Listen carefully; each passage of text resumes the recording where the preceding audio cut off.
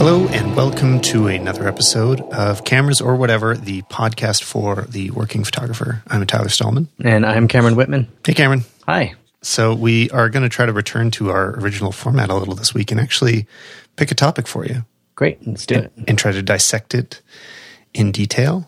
And what we thought we'd talk about a bit is maybe something for more entry-level working photographers, so somebody that's just starting out getting working. But even just, I think it's a question that anybody that is currently a professional has to answer for their friends, and that's just, how do you get started? What kind of camera kit is a good way to start off your business, or just start shooting your hobby, or like where is the right place to start? Yeah, it's like, are you taking it from a hobby to a business, or are you just starting out? Yeah, and there's different choices to make in all those places. But let's assume that this is somebody's first step, that they have nothing, right? That they're not using an existing lens collection or have some history with one brand or another. Where do people get started? And for reference, myself right now, I'm actually doing a little brand consulting with a friend that is starting to launch a general brand, like a lifestyle brand, where she's going to need to be posting her own photography. And I spent a long time talking to her about some of these problems, like how do you step up the quality of what you're shooting and posting online without investing a ton of money? Because, well, I don't think you have to. I think you can go really far with relatively little money. It's easy for me to say that when people ask, a lot of the time I want to say, like, look, the minimum lens is going to cost you $1,000, because I wouldn't spend less than $1,000 on many lenses. There are very few cheap lenses that are worthwhile. Right. But that's not necessarily the most useful advice, because investing $1,000 in a lens before you really know which lens you need to use is risky, you know? Yeah. You probably want to start somewhere a little lower down the price totem pole, and get used to it first, get comfortable with it, and decide where you're going to go with it. So I kind of broke this down into the idea that we're helping people that are either going to be shooting landscapes, cityscapes, scenery, stuff like that. People that want to shoot things like portraits or in-studio stuff. I think that could, include food or products, but, things in a controlled environment. And then event photography. Right. So things are totally uncontrolled and you're going to be running around. I'm going to let you start. Okay. Well, let's start with events, because that's something that I do a lot. And so for what I have in my bag right now is I shoot with a Nikon DF for several reasons. One is that it's quick, it's light, it's easy for me to use, and it also elicits a positive response out of people when they see it. Because it looks super cool. Yeah, and I have a cool leather case for it, and people are all the time just saying, like, how nice it looks. They don't even care what it is. They're just like, yeah, that's neat. And, believe it or not, I mean, that might sound really trivial to some people, but in this instance, it actually helps quite a lot to break the ice in some cases, or just make people feel a little less intimidated by what you're running around with. Well, so what are the technical attributes of it that make it useful to you? Like what, if you were shopping for this camera again, what about the way that it works compels you to buying it? Well, A1 is that it has incredible low light performance. That is the most important feature of this camera. Yeah, it'd be hard to really shoot events well and not be able to perform in low light. Yeah, the one downside is that it only has 31 focus points instead of, gosh, I can't remember what the other one, like the D4 has, but it's almost twice that. Right. So the amount of room that you can use autofocus is less, and there are moments where that actually does suck, and you have to I have to work around that. And I notice it later on in the pictures, but that's kind of beside the point. I think that the reason I use it is highly personal, and we'll get into that somewhat. But I think that what we need to do is figure out what the recommendations are. Well, I think another really important aspect, which I don't know how the DF performs, but is focusing in low light as well. Yeah. There was a time when I think, let's say the 5D Mark II in the Canon lineup was a time that made a huge jump in low light performance. It was very, very good for its time, but the focus in low light was still terrible. You would often have to flip over to manual, or you would need to have a flash mounted that would give you a focus lamp. And that jump to higher quality autofocus in the 5D Mark III in low light, that was a huge necessity, really. I mean, that's part of what makes low light photography work. And there are still current cameras like, I haven't used all the mirrorless ones, but I know some of the mirrorless perform better and worse in low light with their autofocus, even though their high ISOs look really great. Yeah. And that's really, let's face it, that's just as important in event work as having something that performs or that has a technically nice image in low light. Being able to autofocus in these situations, I mean, it has to be fast in flawless. Because the thing is that in low light, you're in the same position as the autofocus, that you can't just flip over to manual and be able to see everything clearly. It's still pretty dark. So it's also harder for you to focus manually. So even if you're good at focusing manually in bright light, you're also going to be at a disadvantage. So it's really a time that you want the camera to be able to do better than you can. Right. So yeah, that's obviously another huge factor. But I think that the most important thing is, like, don't get carried away. Like, if you're going to be shooting primarily events and not just kind of general all around things, don't go crazy with your megapixels. Because on the turnaround side, you're going to really regret that. Yeah, I totally agree. And that's probably, for me, it's one of the equal points of importance. I don't like having major size files for events because I shoot a lot of stuff. I want to make sure that I get all the right moments, and it takes forever. Even at 16 megapixels, it takes a really long time to... If you could arbitrarily choose your megapixel count for an event camera, like you could just make up the number, what would you set the number at? I like 16 because it gives me room to crop. Mm-hmm. But I think that just in general, I'd say 12 is plenty. Yeah, I think 16 would be great because right now I'm shooting over 20 on the 5D3, and it's definitely too much. But I feel like 12 might not be enough cropping room for a lot of things, especially like a wedding. If you're delivering something that may need to be printed large, and you just have no extra room at all. Yeah, that's a consideration. But I think that with weddings, it's mostly the same, but a little bit different. Like with weddings, I might want a 24 megapixel. Yeah, and if I was doing a wedding with, cameras that, I'm choosing out of a bucket, I would still want more megapixels for things like the portraits, when you're having like a sit-down portrait session with the couple. Yeah. And choosing photos that may end up being really large in the end. I would rather have something big. But then the whole rest of the night, it can get a lot smaller. Yeah, so now we're leaning into the 2-camera zone, which is not necessarily a starter kit. Starter kit, yeah, right. You could get 2 Rebels for the cost of one 5D. But yeah, that's true. But then you're going to miss out on all those awesome things like low light performance. Yeah, of course. But for my general kit for events is, I have the DF, and then I use the Nikon 24-70 fixed 2.8, and then also the 70-200 fixed 2.8. Mm-hmm. There are a lot of occasions where I don't even need the 70-200, but I'd say that probably 65 to 75% I do need it. So I'm really happy that I have it because there's nothing that comes close to the quality of that lens. It's amazing. Yeah. But if you're just starting out, that's a lot of money. I mean, it's only 3 pieces, and we haven't even talked about a speed light yet. Every single piece is very expensive in that kit. That's right.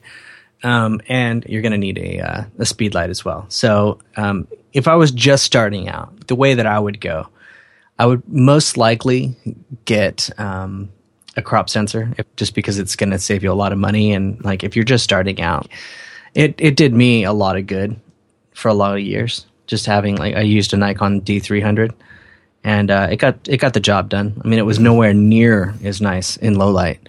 And, obviously the quality of my work took major leaps when I went up to the D700. But, I think that these days, like a crop sensor can actually do a lot more heavy lifting than they did back when I was shooting them. So I would say that the D70-200 would probably be a really good starting point for somebody. It's going to have fairly good low light capabilities. It's going to focus pretty well. I believe it has more focus points than the DF. We should probably look that up. But yeah, I mean, it's definitely it's a capable body. It's small. It handles very nicely. That would be a great way to start. But for the lenses, I would say and it's weird to recommend this because I would never buy this, but I see that the usefulness of it is a 24 to 120. 24 to 120. What is that? F4? What's the? I'm looking to make sure that they don't make several different ones because that's the F4. I would, anytime you're buying a zoom lens, if you can buy a constant aperture, that's probably my number one recommendation for buying a zoom lens. As soon as you have a variable aperture, like you're really losing on your quality. Yeah, and especially if it gets down to like 5.6 or, some of them get pretty dark at the long end. Yeah, totally. So the one that is the recommended one would be the 24 to 120 F4G, and it's a VR as well.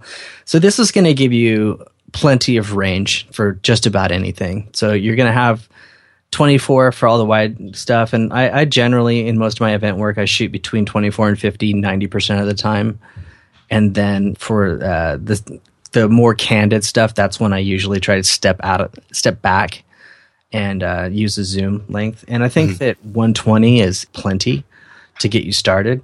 I think that later down the road, you might want to ditch this lens altogether and split it out and get the 24 to 70 and the 70 to 200. Yeah, that lens doesn't seem like it would fit great in a larger kit, but it could be a good place to start with just the one. Yes. And I mean, if you were going to start with two bodies, let's say that you were going to get like the D7200 for your first camera, and you were going to put the 24 to 120 on that, then I might also, like, if you were going to invest in a second camera just for insurance, which is also highly recommended if you can afford it. Yeah. Then I'd probably get a little lesser body, maybe the D5300, just because it's quite a lot cheaper. Like it's actually surprisingly cheaper. It's still 24 megapixels, still performs pretty well. It's just missing some of the more key features that you might want. But as a second body, like I would just get that with the 50 millimeter 1.8, just to have for those kind of the more intimate shots that you might want to get with the details and stuff. Like that would be awesome. So that would be what I would recommend for a basic. Well, and I think I'm going to jump in and say that a 50 millimeter 1.8 can probably be included in any recommendation of any kit to anyone. Yeah. On a crop sensor, it's going to be a little longer than is ideal. It really is the most useful at 50 millimeters, I think. Once it gets cropped to 80, I've definitely heard, especially new photographers, complain that it's too close, which, that is very useful, but it is a bit too long when you're getting started. Like it's not nearly as versatile, but it is so affordable and it lets you get into fast apertures, and you should start with a 50. Yeah, and also those 51.8s, I think it's probably similar with Canon and Nikon. Everything is pretty much the same, right? I think so. Different coding. I assume so. I always feel like I'm never going to put the effort into testing. No. But I think that it does feel a little bit long. But the other thing about those lenses is that they have a relatively close focus capability. Yeah, right. Without being an actual macro lens. And so they happen to be just incredibly versatile, and they're practically weightless. They're plastic with really great optics. So you aren't even going to really notice it when it's in your bag. Right. So I love that about those. Well, I'm going to do my selections for the events thing. I mean, I think you broke down the reasons for a lot of it, but on the Canon side, I'm going to recommend the 7D Mark II. I haven't actually used it myself. I've heard from friends that have, though, and there's great things to say about it. I had the 7D Mark I, and I had it at the same time as the 5D and would shoot them together, and that was a really perfect combination. The 7D brings things like faster shooting at a lower price and is, really great. When I have a 7D and a 5D in my hand, there is always something I slightly prefer about the 7D. It is more of an event camera. Like it's meant to perform quicker and like be a better selection for sports. The autofocus it works in live view, which the 5D doesn't. It's also at a different point in the upgrade cycle than the 5Ds are. So it always has, well, not always, but it typically has a few of the newer things. Like I find it It has small features, are one step ahead of the 5D, at least right now they are. So 5D Mark II or 7D Mark II, and then also the 6D is also a great option to get into full frame at still a reasonable price. You take a step back, like it's funny, there are definitely trade-offs between the 7D II and the 6D, and it's not completely obvious which one's going to be right for you. You should probably look at each one and decide which specs make the most sense. I think for event photography, though, I'm going to go with the 7D as my choice. And then my kit for events, my kit for everything involves the 5D Mark III. And I actually don't have a 24 to 70 2.8, even though I've used it a lot. I've rented it. I've borrowed it from friends. I know how great they are, and I just haven't put the money into it because the new ones are very expensive from Canon. And honestly, I usually get by. Well, I just get by with the kit that I have. So I'll usually bring a 50mm 1.4 or a 24 to 105 4.0 with a speed light. Like if I know I'm using flash all night, like the other night we were shooting a dinner event at a restaurant that is candlelit. Like this is a dark room and there's no point in trying to get natural light out of it. I don't need 2.8 at all. So shooting the whole night at f4 with my speed light bouncing around the room, it was great. I would have been making a small sacrifice shooting at 2.8 actually because the extra focus was helpful in that situation. 4.0 was the right aperture, and that worked really well. But you need the flash to complement that. So 24 to 105 with a flash can be a great combination. Relatively cheap. 24 to 105 is much cheaper than the 24 to 70. The trade-off is you don't get 2.8. So wait, it's a 24 to 105 and not a 120? Yeah. So there's a Canon Nikon difference. But that's like the typical higher end kit lens for Canon. So that'll come bundled with a lot of cameras. It's around $1,000. I think a little bit more most of the time. Okay. But a really good investment. It's been my default studio lens for like 10 years, like since it came out, because the 105 reach is a little more useful than the 70. It's just like a range that's very helpful. Usually I'll be shooting it anywhere from 50 to 105. And it's, very sharp, very capable. And it's not as sexy as the 24 to 70, but it is much more affordable and versatile in other ways. So, but if there's natural light, so a wedding, I might have that in my bag, but more so I would use the 50mm 1.4 and the 70 to 200. And the way that I shoot weddings is with my wife, so she has one of the cameras and I have the other, and usually we'll just trade the whole camera. Like we'll just pass the cameras off between each other. So one person always has the faster, slightly wider lens, the other person has the longer lens, and we just kind of pass them back and forth as we need them. I love that. I wish I could do that. It's really great shooting with a partner at events. It can make things a lot easier, or especially safer. Like you're not as worried about missing. You're not going to miss things, right? Yeah. And also, I think that it's just playing to each other's strengths, I guess. Yeah. Somebody does this and somebody else does that. So yeah, for sure. And I love that. Now moving on to, let's move into the studio. And by studio, of course, I mean, home studio or just indoors, any environment that you're able to control a little bit. Mm-hmm. And what do you start with there? What's the most important thing in your bag when you're shooting in studio? I think that one's complicated for me because I'm not sure that I know how to express what works as a starter for the studio. Right. I don't view the studio as being a starter situation, even though everybody has to go through that phase.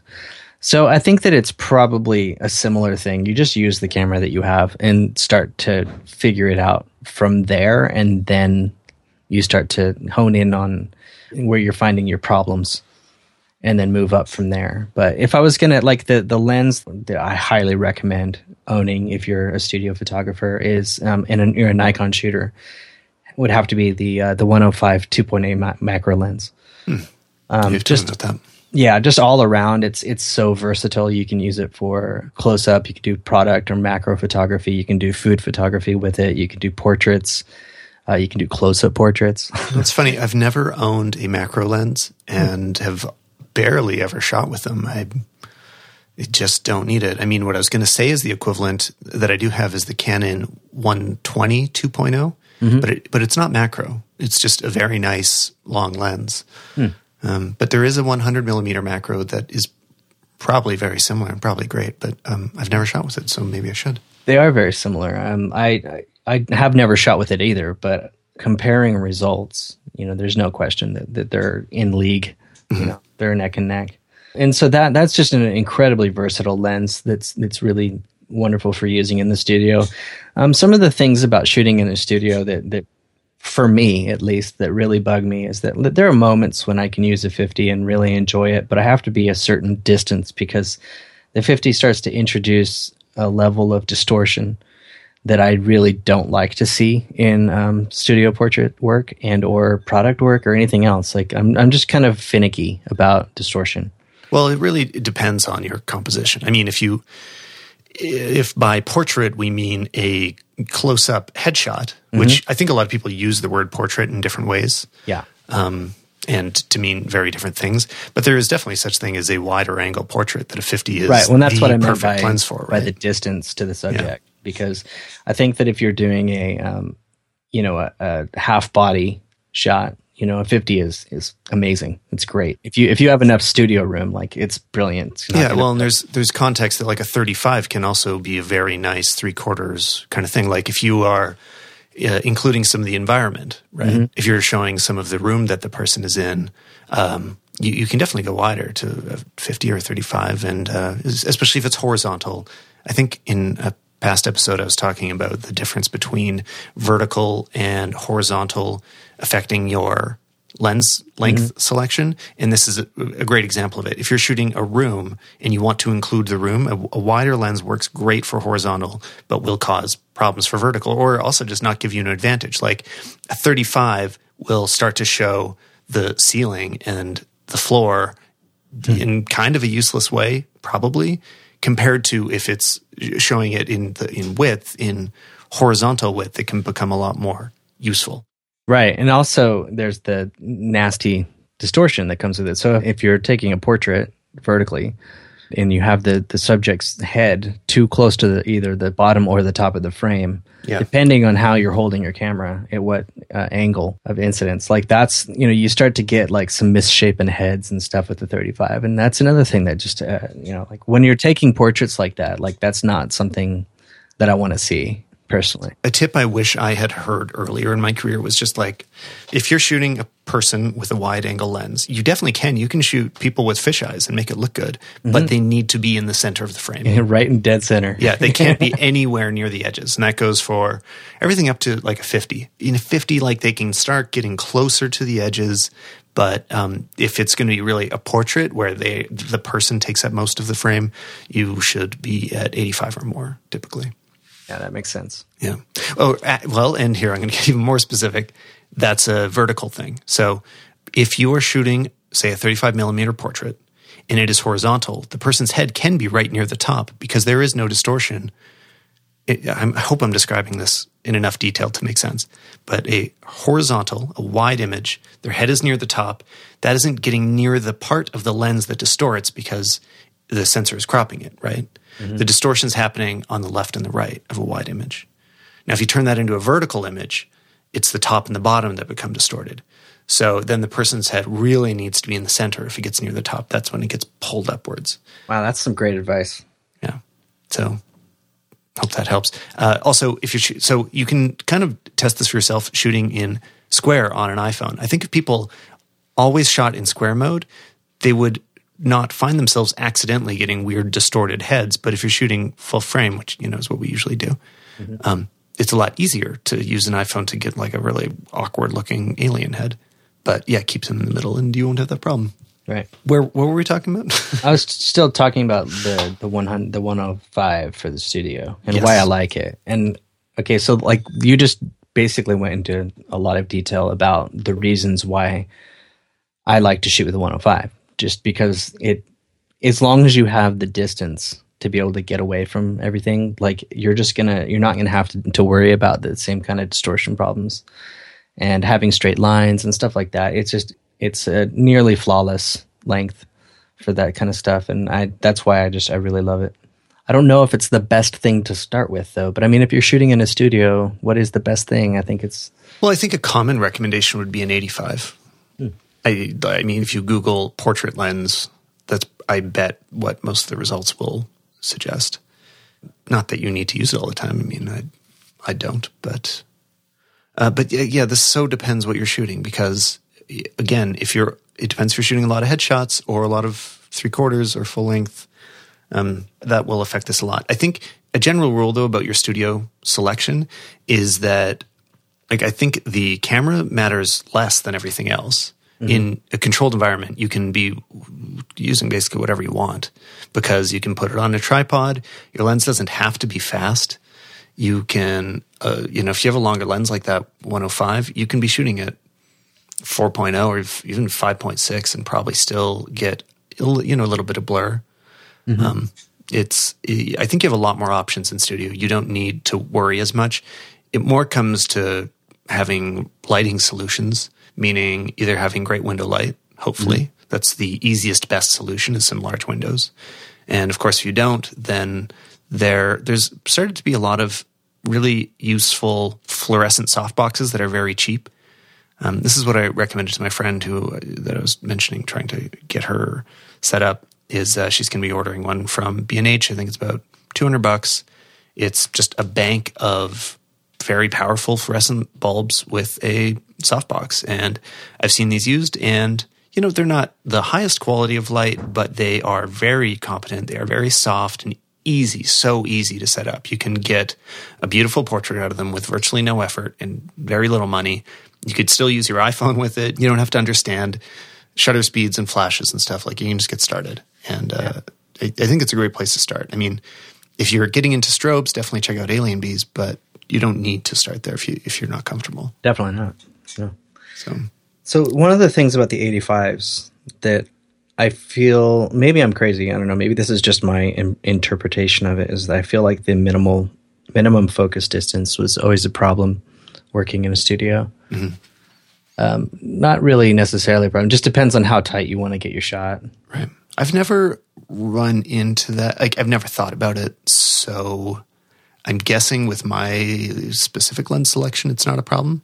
Mm-hmm. But I just haven't had that as a concern. But I'll strongly recommend the Canon 85 millimeter 1.8.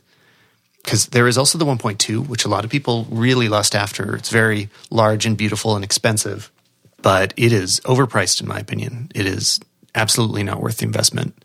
It doesn't look good enough to cost that much. And the 1.8 looks amazing. Like, it looks very, very good. It is much more reasonably priced. It's very small.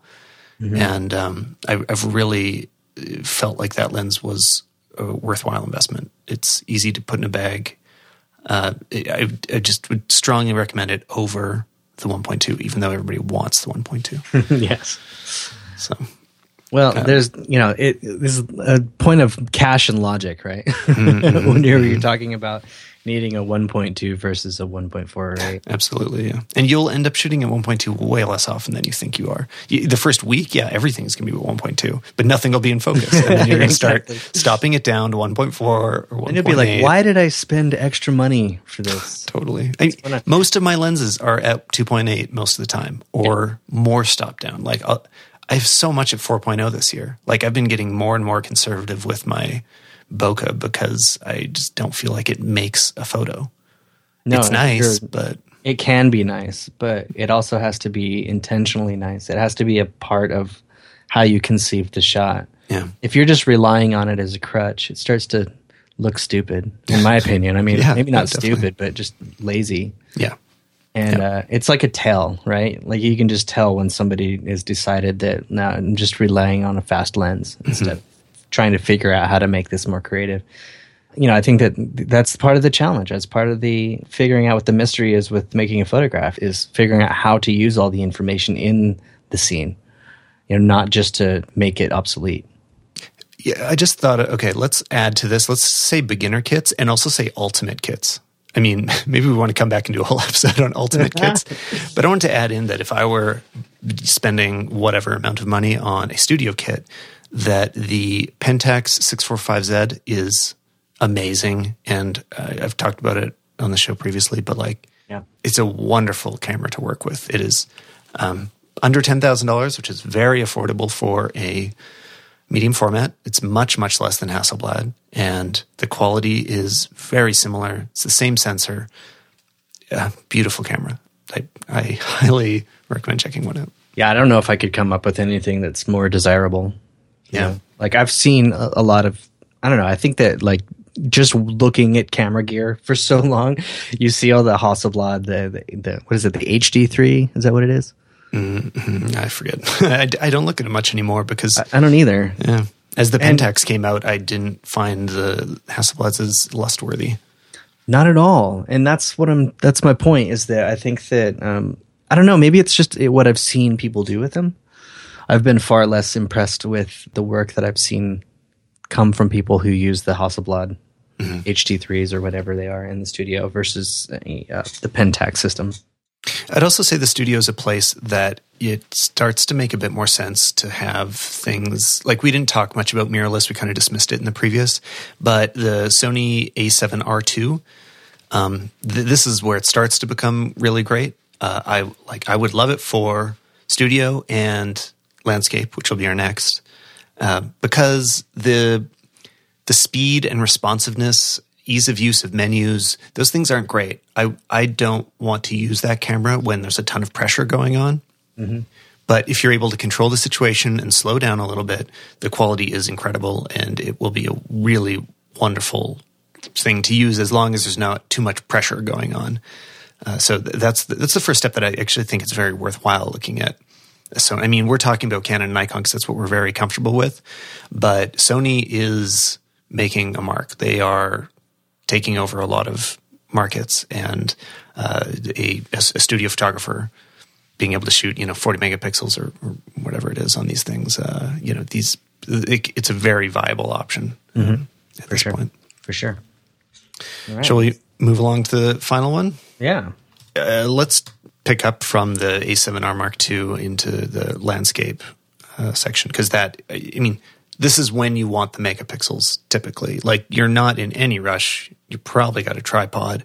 Mm-hmm. You are not going to shoot nearly as many photos. That's actually a great reason to use more megapixels. It's not going to take up as much hard drive space. That's exactly when you should be. Yeah. So, and by landscape, I do mean urban photography and like street photography as well. I think that all is going to fall into the same area here. I disagree. Well, I mean, I was just going to clump it together so we only have 3 categories instead of 4. But well, okay. But yes, I mean, they do have different requirements, certainly. Mm-hmm. I just think the same personality, I'm guessing that the same kind of person might wander around a city or a mountain, as opposed to approaching people and asking them to sit down in their home for a portrait. Yeah, you're probably right. But okay, so that's fair. Yeah. The start of my pick is going to be the A7R2. It is so amazing. It is quite expensive. You can get away with less, but it's a pretty great camera. A lot, like 3,000. Well, so it's comparable to... Yeah, it's more like a 5D Mark III. But if you're looking at the Canons, you'd be looking at the 5D, RS, SR, what's it called? 5S. There's like an S and an R, isn't there? There's 2 of them, aren't there? Yeah, but I don't care about them very much. So, okay, yeah, 5DS and 5DR, that's how it works. Yeah, I'm with you on the not caring. Yeah, they're just not something I need at all. Like, this is not meant for me. This is meant for landscape type photographers, people that are just all about resolution. And you know what? From everything I've seen, they're great. Like, the quality, I've seen big prints from them, and it's amazing. It's beautiful. Does it compare to the 645Z though? You know what? It can compare for sure, depending on what the photo is of. If it's not pushing the limits of the camera, I think you might be hard pressed to tell in many circumstances. I think the reasons for the Z are more the reasons that you would want a medium format. The way that depth of field behaves and the way that lens compression behaves. You get some more dynamic range. The noise, potential for noise performance in the 645 is a little better because there are just more pixels to distribute the noise across. If you're shooting in the best possible photo to come out of each camera would be definitely better out of the Pentax or any medium format, but in a kind of just more average photo where lighting is optimal, you're not looking for depth of field, things like that, then they will both look pretty similar. Okay. But yeah, I don't know. I guess I'm jumping right to expensive kits. If you're, I don't know, spending less, like you can get a Rebel and get pretty nice results. All of the modern cameras look pretty great if you're not concerned about huge prints. If megapixels aren't the concern, then really any camera body can kind of do it for you, because you can probably increase your shutter length a little bit if you're putting it on a tripod. You may not need that really quick focus response. Yeah, I mean, as long as it's for web, then pretty much anything is going to do you well. It's more about your lens selection in the end, I think. But I'm talking a lot. What do you think? No, honestly, I really think it depends on the angle that you're trying to get with your landscape work. Because to be completely honest, I'm going to play devil's advocate here. Is that, I see quite a lot of landscape work done on iPhones that is pretty darn good. Mm-hmm. For the context of a phone, to be viewed on a phone, it's perfect. Yeah. And so when I think of landscape, I tend to think of, mountain ranges and places that are not just stepping outside of the car or not even leaving the car. Mm-hmm. And I really like the idea of being able to have something that doesn't weigh me down to the horrible degree that most of my kits would. And so, I think that it really depends on what you're going for. So when people ask me, well, what kind of camera do you recommend? My first answer is usually, do you have an iPhone? And if you do, then why isn't that working for you? Right. What more do you need? Right. Because let's just be honest. I think that we could probably all agree. Most people would probably agree that the current state of the iPhone technology for cameras is well and far above anything that we were ever used to from point and shoots, from just your normal consumer point and shoot. Absolutely. When you get down to the absolute 100% pixels, you could probably make some arguments there. But in terms of just overall look and quality of colors and all these things, like the iPhone blows most of those things away in almost every case. And there's also all these apps that make it super convenient. So I think that really the starting place for me would be talking yourself out of, why do you need more? What is it that you think that you need from this system that's going to offer you? Like, if be honest with yourself, are you in shape? Yeah. How much can you carry? Because these things are real considerations. When you have a backpack and, it weighs 50 pounds full of camera gear, and that could be conservative. I mean, what if you're carrying 100 pounds worth of packing gear, not just your cameras, but also anything else that you might need? You just have to be honest with yourself about how far you want to take this. But in terms of getting started, I would say, yeah, use your phone. Once you get to a point where you start to recognize that you're getting some stuff that's interesting, or you're getting some attention from your friends on Instagram or whatever it is that makes you feel that you need to take the next step. Until you've reached that point, I wouldn't go beyond it. Honestly, I don't think that there's any reason to waste your money. Well, I think you raise very good points, and I'm going to circle back the devil advocation onto you, that it really ends up depending on what your final format is. I think I was hinting at that when I started talking, but that is it important for you to print these? Because there are more landscape photographers that enjoy making prints than other types of photographers. I mean, I'm totally generalizing, but of the people that I've talked to, like, landscape photographers are often into pixel peeping. And I don't really know why that is, but I definitely think there's a connection. Like, they're the first ones to experiment with panoramic stitching and making super high-res HDR. But that is a type of landscape photographer that is looking to make a 10-foot by 10-foot print on their wall. And there are definitely Instagram landscape photographers that are extremely successful, and their work is admired by many. And I'm envious of their skill. They do really incredible work.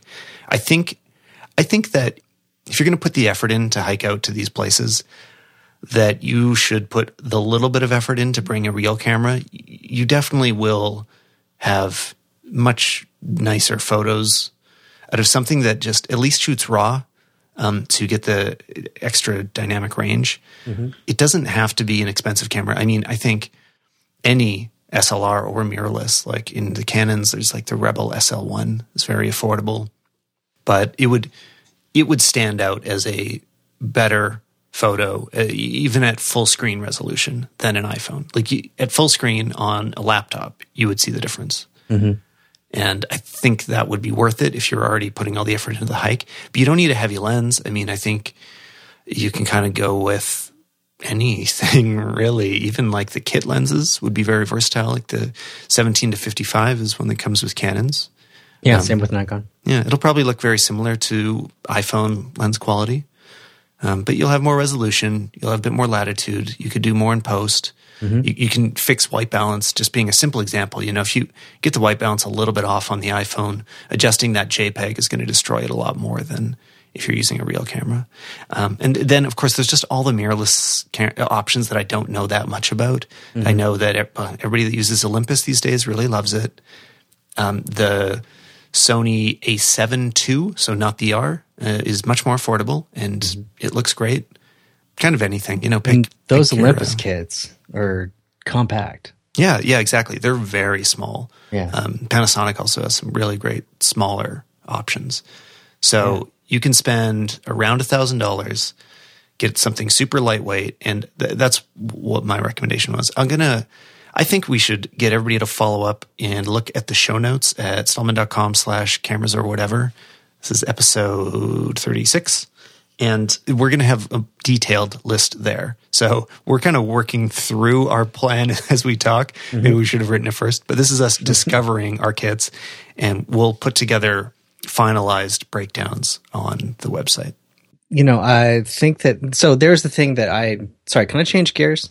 Of course. All right. So there's a thing that I've been working on, or trying to work on this last week, and that's going back to an earlier conversation that we had on the show with, I believe it was Kirk Maston, but we talked about restraining yourself and giving yourself less to work with, and trying to see how it changes the way that you might approach any given experience with shooting.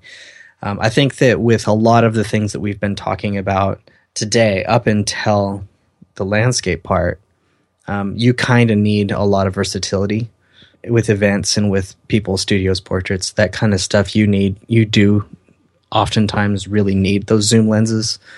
You need several options in order to get the shot that is needed, rather than just something that might be really cool and desired.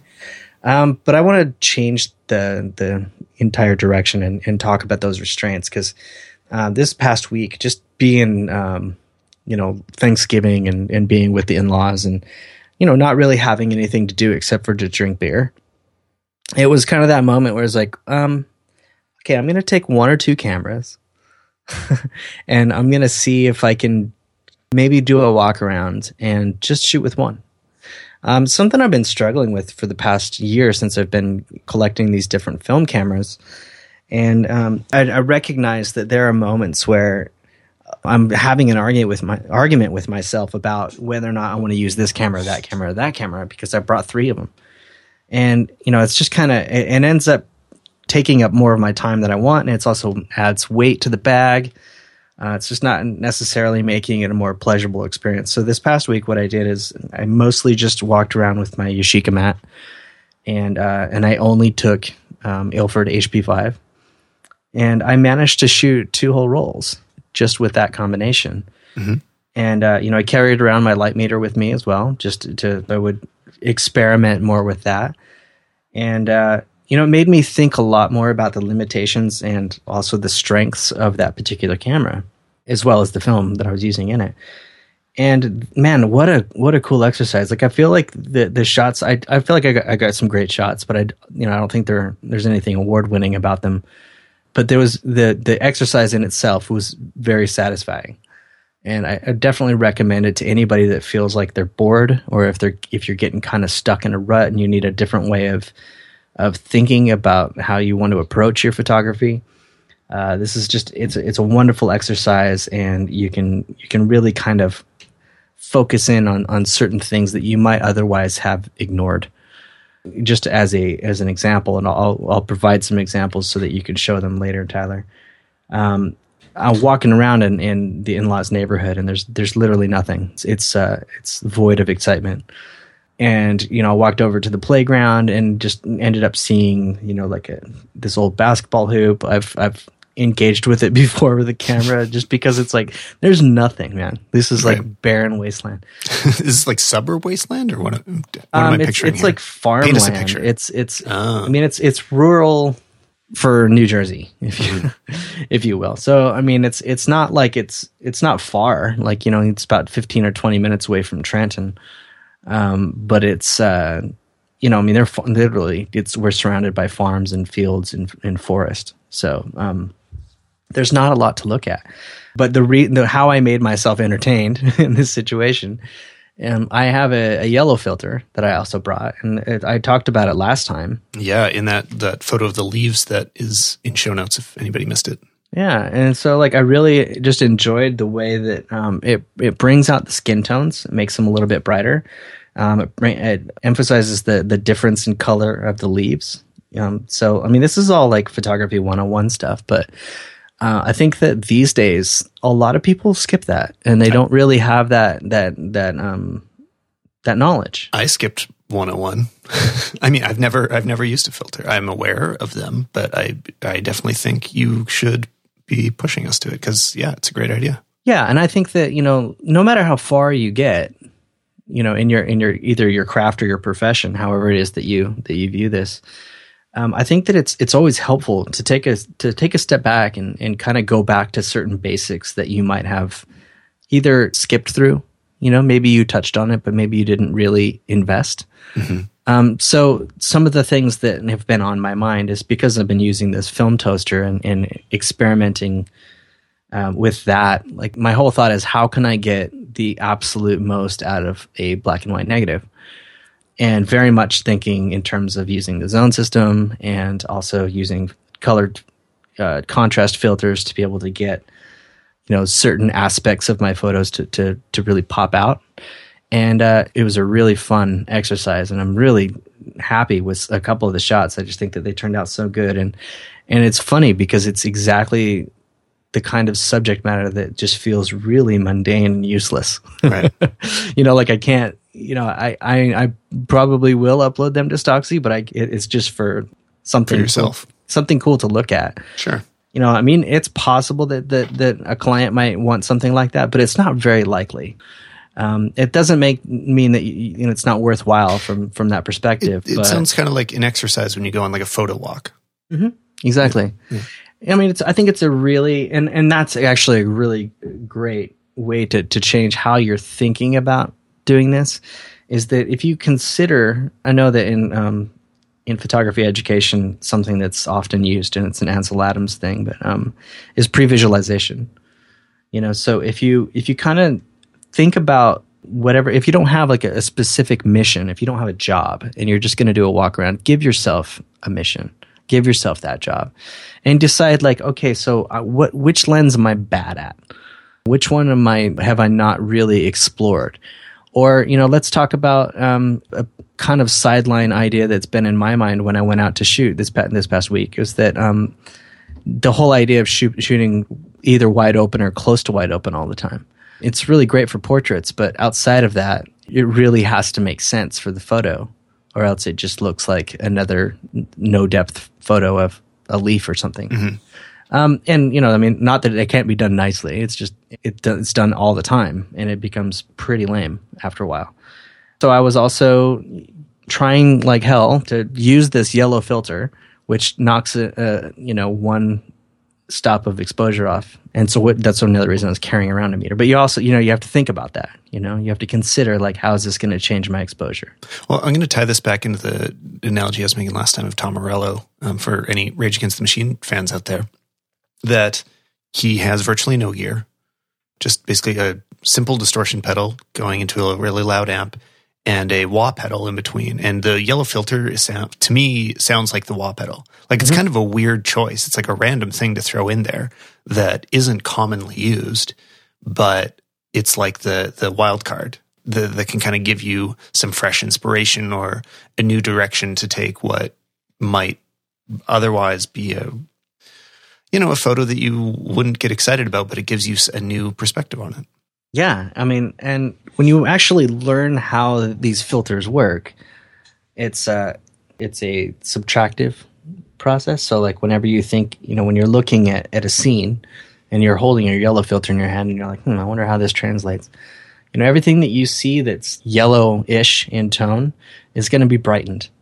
And anything that you see that's the opposite of that color, so that would be in the blue ranges, those things are going to be darkened. And so you can really get some interesting stuff just in you're doing all this computation in your mind. You don't get to change this after the fact, like with a digital image. Yeah. And so there's a satisfaction that comes with getting it right. Mm-hmm. And I think that's a really good thing. I think there'd be value, even if you are shooting it digitally, to go through this same process of try to predict what the photo is going to be before you take it. Mm-hmm. Don't just take it, see what you got, and then exactly. take another one. And that's why I think this exercise is worthwhile. Is because I think if you put yourself in that restrained position of having to do it the hard way, mm-hmm. the way that like there is no going back from it. It's what you get is what you got. Yeah, tying yourself to the mast. Yeah, it compels you to think harder because otherwise your results are going to be lame, right? Or not what you expected, which could also be lame or could be awesome. But I like that. Yeah, and it's the same with lens selection. I mean, the yellow filter is kind of specific, but whatever you have currently, like people wind up in this situation most often because without thinking about it, because of phones now. So you have the restraint currently of whatever phone you own mm-hmm. that has a very specific lens with a really specific look that never changes. And every photo you take, I think it's worthwhile for people to start thinking about what is the lens that is on my phone?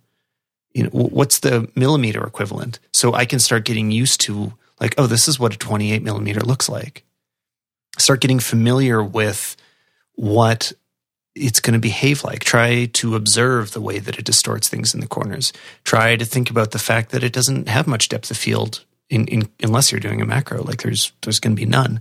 And think about those things before you use them instead of just falling into it and just like taking all the photos without any thought and seeing what you get.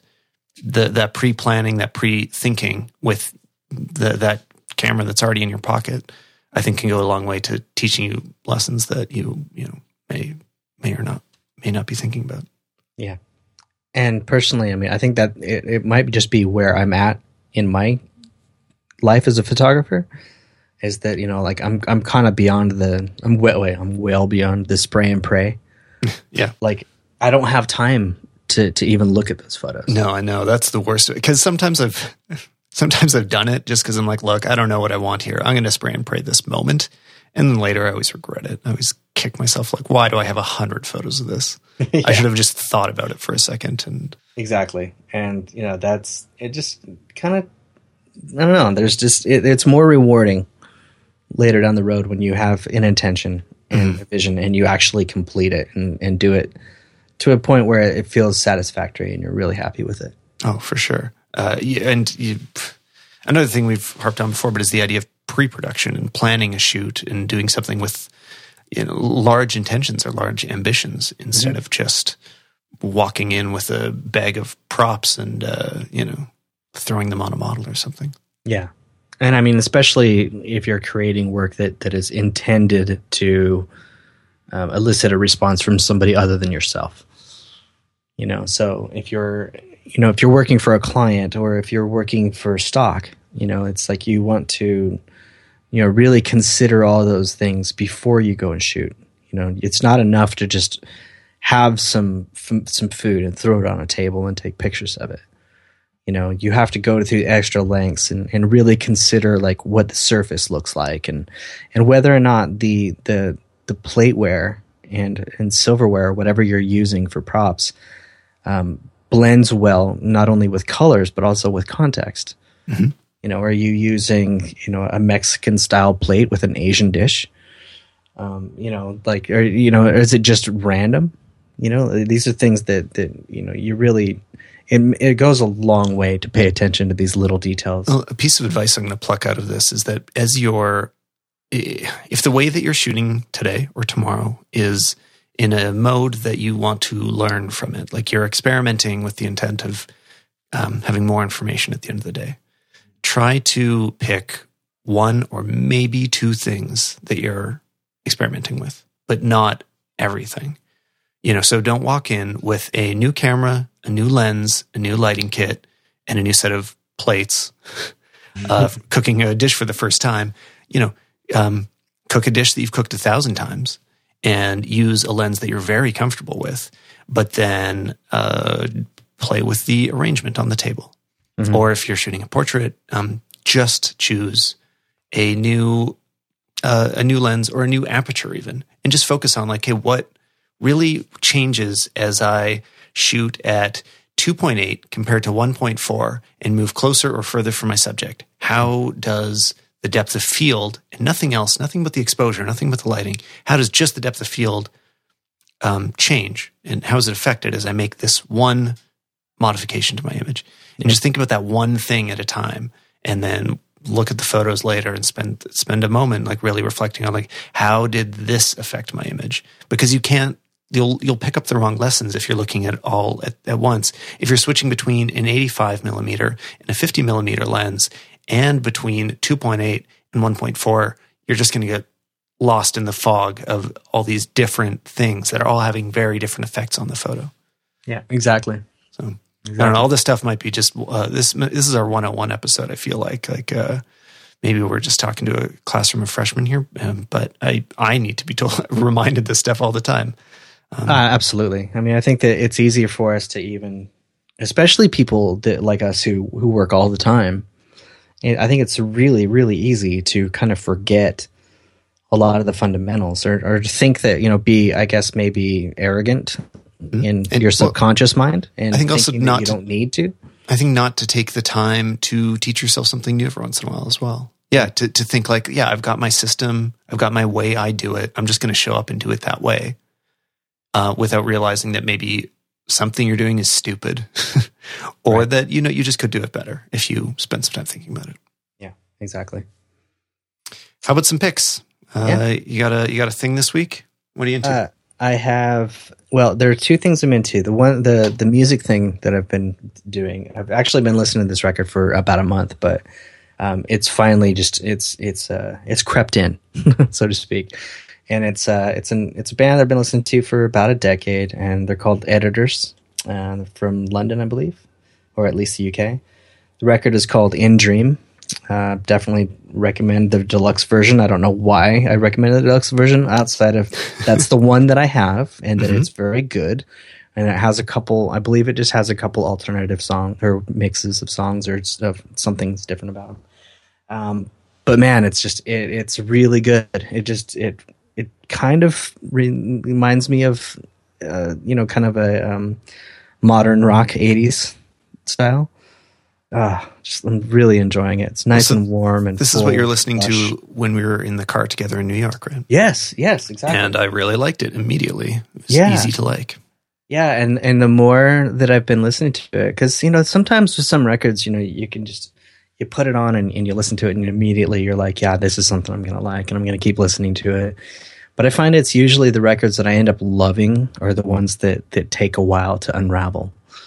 And maybe the first couple times I listen to them, I don't immediately love it, but I can recognize that there's something intriguing about it.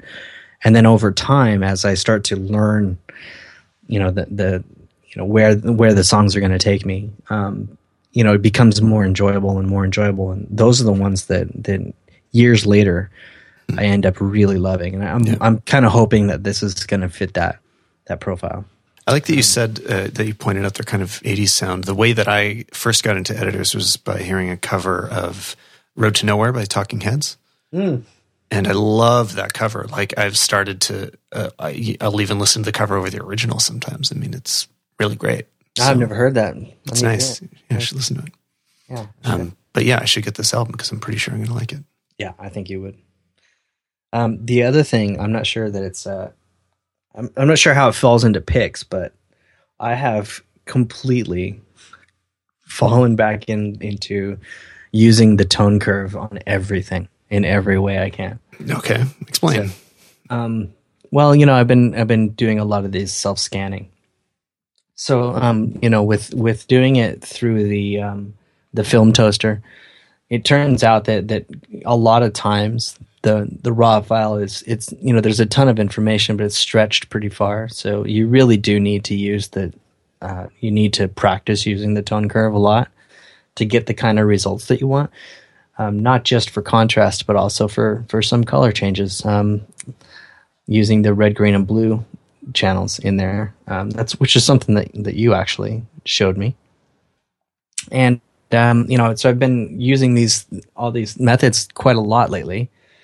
And then I took your advice and tried out that Lumenzia program. Mm-hmm. Follow up. Yeah, and the only thing that I've been able to really use it with so far is curves. So I pick the light mask that I want, and then I plug in the curves and I give it a go. Well, and for anybody that didn't listen to the last episode, just go listen to it for one thing. But yeah, my pick was this plugin called Lumenzia that does luminosity masking. So it's like you choose the brightest or darkest or mid-tone part of the image and then affect it in some way. And you're saying curves has been the way that's most useful. Yeah, for me. And I think that's just like it's becoming the way that I communicate with, because I think that if I only had two things to use ever within an editing program, the only two things that I would ever even really think about would be color correction and tone curve. Mm-hmm. Those two things alone can really make all of the difference in your images. And I don't think that there's really any point of moving beyond them until you've mastered them. Right. I think that only applies to people who are going to go to a new depth in their photography, and really need to tweak every little thing. But until you understand them, it's hard to really understand what your other sliders are doing, like what exposure does in Lightroom. Or what highlights does. Like, what does it really do? Like, the word might seem like it explains it, but it doesn't if you don't understand what a curve or a histogram or levels. If you don't know how those things work, mm-hmm. you're not really tapping into the real power of those other tools. So, yeah, and minding your histogram. I think it's something that I kind of took for granted for a long time. Like, I know that like a lot of educators, I guess, be they actual university or school educators or just internet educators, talk about histogram a lot. They talk about exposing to the right a lot. I think that just making sure that your information falls within, like a nice zone in that histogram, that should be all you really need because it tells you everything that you need to know. Yeah, if you only learn that, you'll go pretty far. Yeah, because if you're trying to decipher what you have when you take a shot on your camera and you use a raw file and you're looking at you're doing a pixel peeping. All you can see is a replication of an image. You're not really seeing all the information that's possible. Mm-hmm. And so it's way better to look at the histogram. It really is way better to look at the histogram and know how far you can stretch it. And then the next thing I would recommend to anybody is that before you start to play with your highlights, shadows, whites, or blacks, and especially clarity, play with your exposure a little bit. Make sure the histogram's in a place where it seems like it's not clipping and it's spread wide and deep.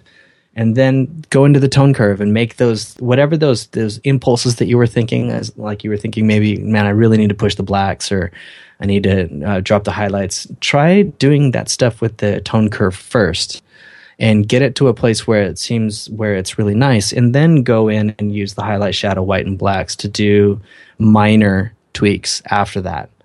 And I think that you can get a lot farther with getting the kind of contrast that you want. I completely agree with everything you're saying. I want to also mention just a little follow-up on the Lumenzia thing. A comment on Facebook I wanted to mention was that there is also something from Tony Kapoor, and it is luminosity panels that I believe predate Lumenzia, and Nathaniel pointed that out. And so just Google TK Actions panel and you'll find it. It seems to be quite similar. I'm going to stick with the ones I already spent money on, but yeah, I mean, right. worth knowing about both. You can compare them before you make your choice. So these look to be quite a bit more complex. Yeah, I'm guessing that they perform very similar functions. Just glancing at them, it seems mostly the same, but organized differently in a way that there are many more buttons. It is, it looks more complicated. I think it does similar things, but both of them kind of have interface problems that they are not super clear how they work at first glance. So read the instructions to see why these are useful to you. Cool. My stuff this week, I got a few little things. First is a fun one that is from a company called Fiction Brand, and they make kind of geek and especially camera geek related T-shirts. So the one that I got the other day is just a black T-shirt that has the focus range markings of a Leica on it, and it's really simple, and it's cool, and it's nerdy, and I like it. Nice. So yeah, camera swag that is nice looking. And it's Christmas time too. Oh yeah. Okay. There you go. So gift guide. And actually I'm going to make a little plug for a gift guide for my blog I've been working on that I think I did a pretty good job of. And it's got some camera stuff in there too. So by the time this podcast is posted, it should be live. And if you just go to stallman.com/blog, you'll see it there. Cool. I'll check that out. I've been having to look for some ideas for myself because these are all going to be gifts for yourself because they're all meant for guys that have exactly the interest I do. But right. But maybe there's something that you want that would relate as well. Yeah, gifts for me. This is everybody's guide to buying gifts for me. Although you would probably like everything on it too. Right. If you're like either of us. So another pick that was, I was really enjoying the Beta Band. If you remember the Beta Band from a while ago, the 3 EPs was playing when I was at that event shooting dinner the other night. And I was just remembering that it is a great album. And go give it a re-listen or enjoy it for the first time if you haven't before. I was introduced to it probably the way a lot of people were, with a great scene in High Fidelity. Yeah.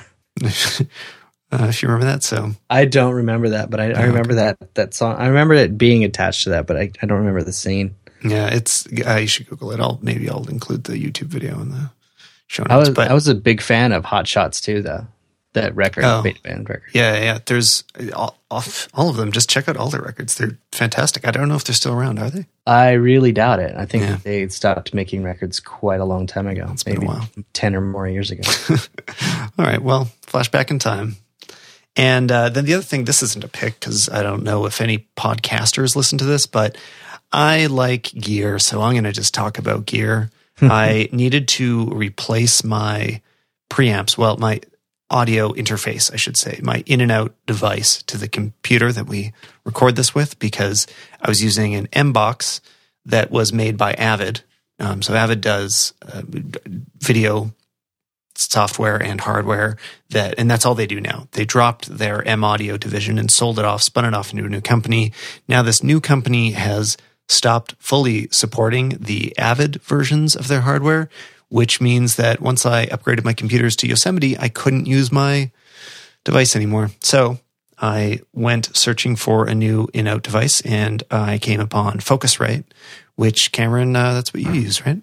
That's exactly what I use, yeah. Yeah, it's what everybody was recommending. It seems to be the best option at the price point. I went with the 6i6, which has 6 ins and 6 outs. The main reason wasn't because I need 6 ins and outs. It still only has 2 mic preamps, which is fine with me, but it has a lot more gain in the preamps, and the mic that I'm using, the Heil PR40, is very gain hungry, so it can use that. And it also has 2 headphone outputs, which was constantly a problem when we have guests, which we haven't done in too long. But when somebody else was in the room with me, I would have to find a headphone splitter, which would always have issues. But this does internal multiple headphones with their own output levels on each one.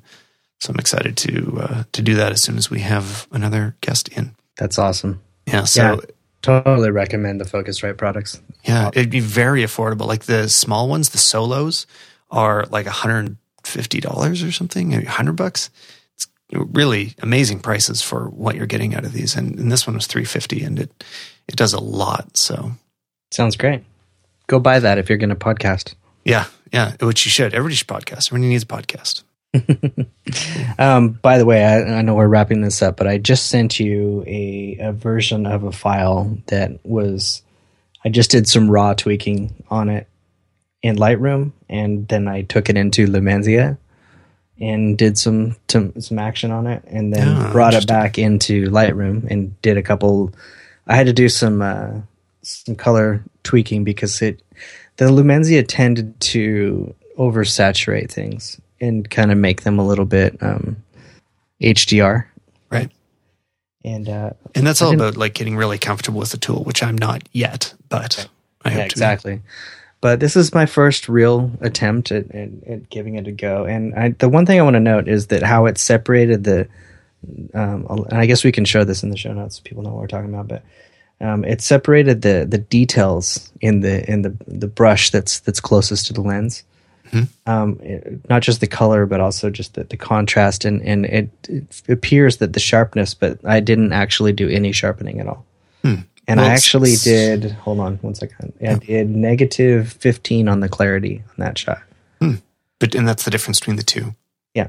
So make sure to send me the high-res version of each of these with a description of what you did, and I'm going to include that in show notes. Okay. And again, that's stallman.com/cameras or whatever /36 are the notes for this episode. So thanks a lot, Cameron. Yeah, thank you. Good talk.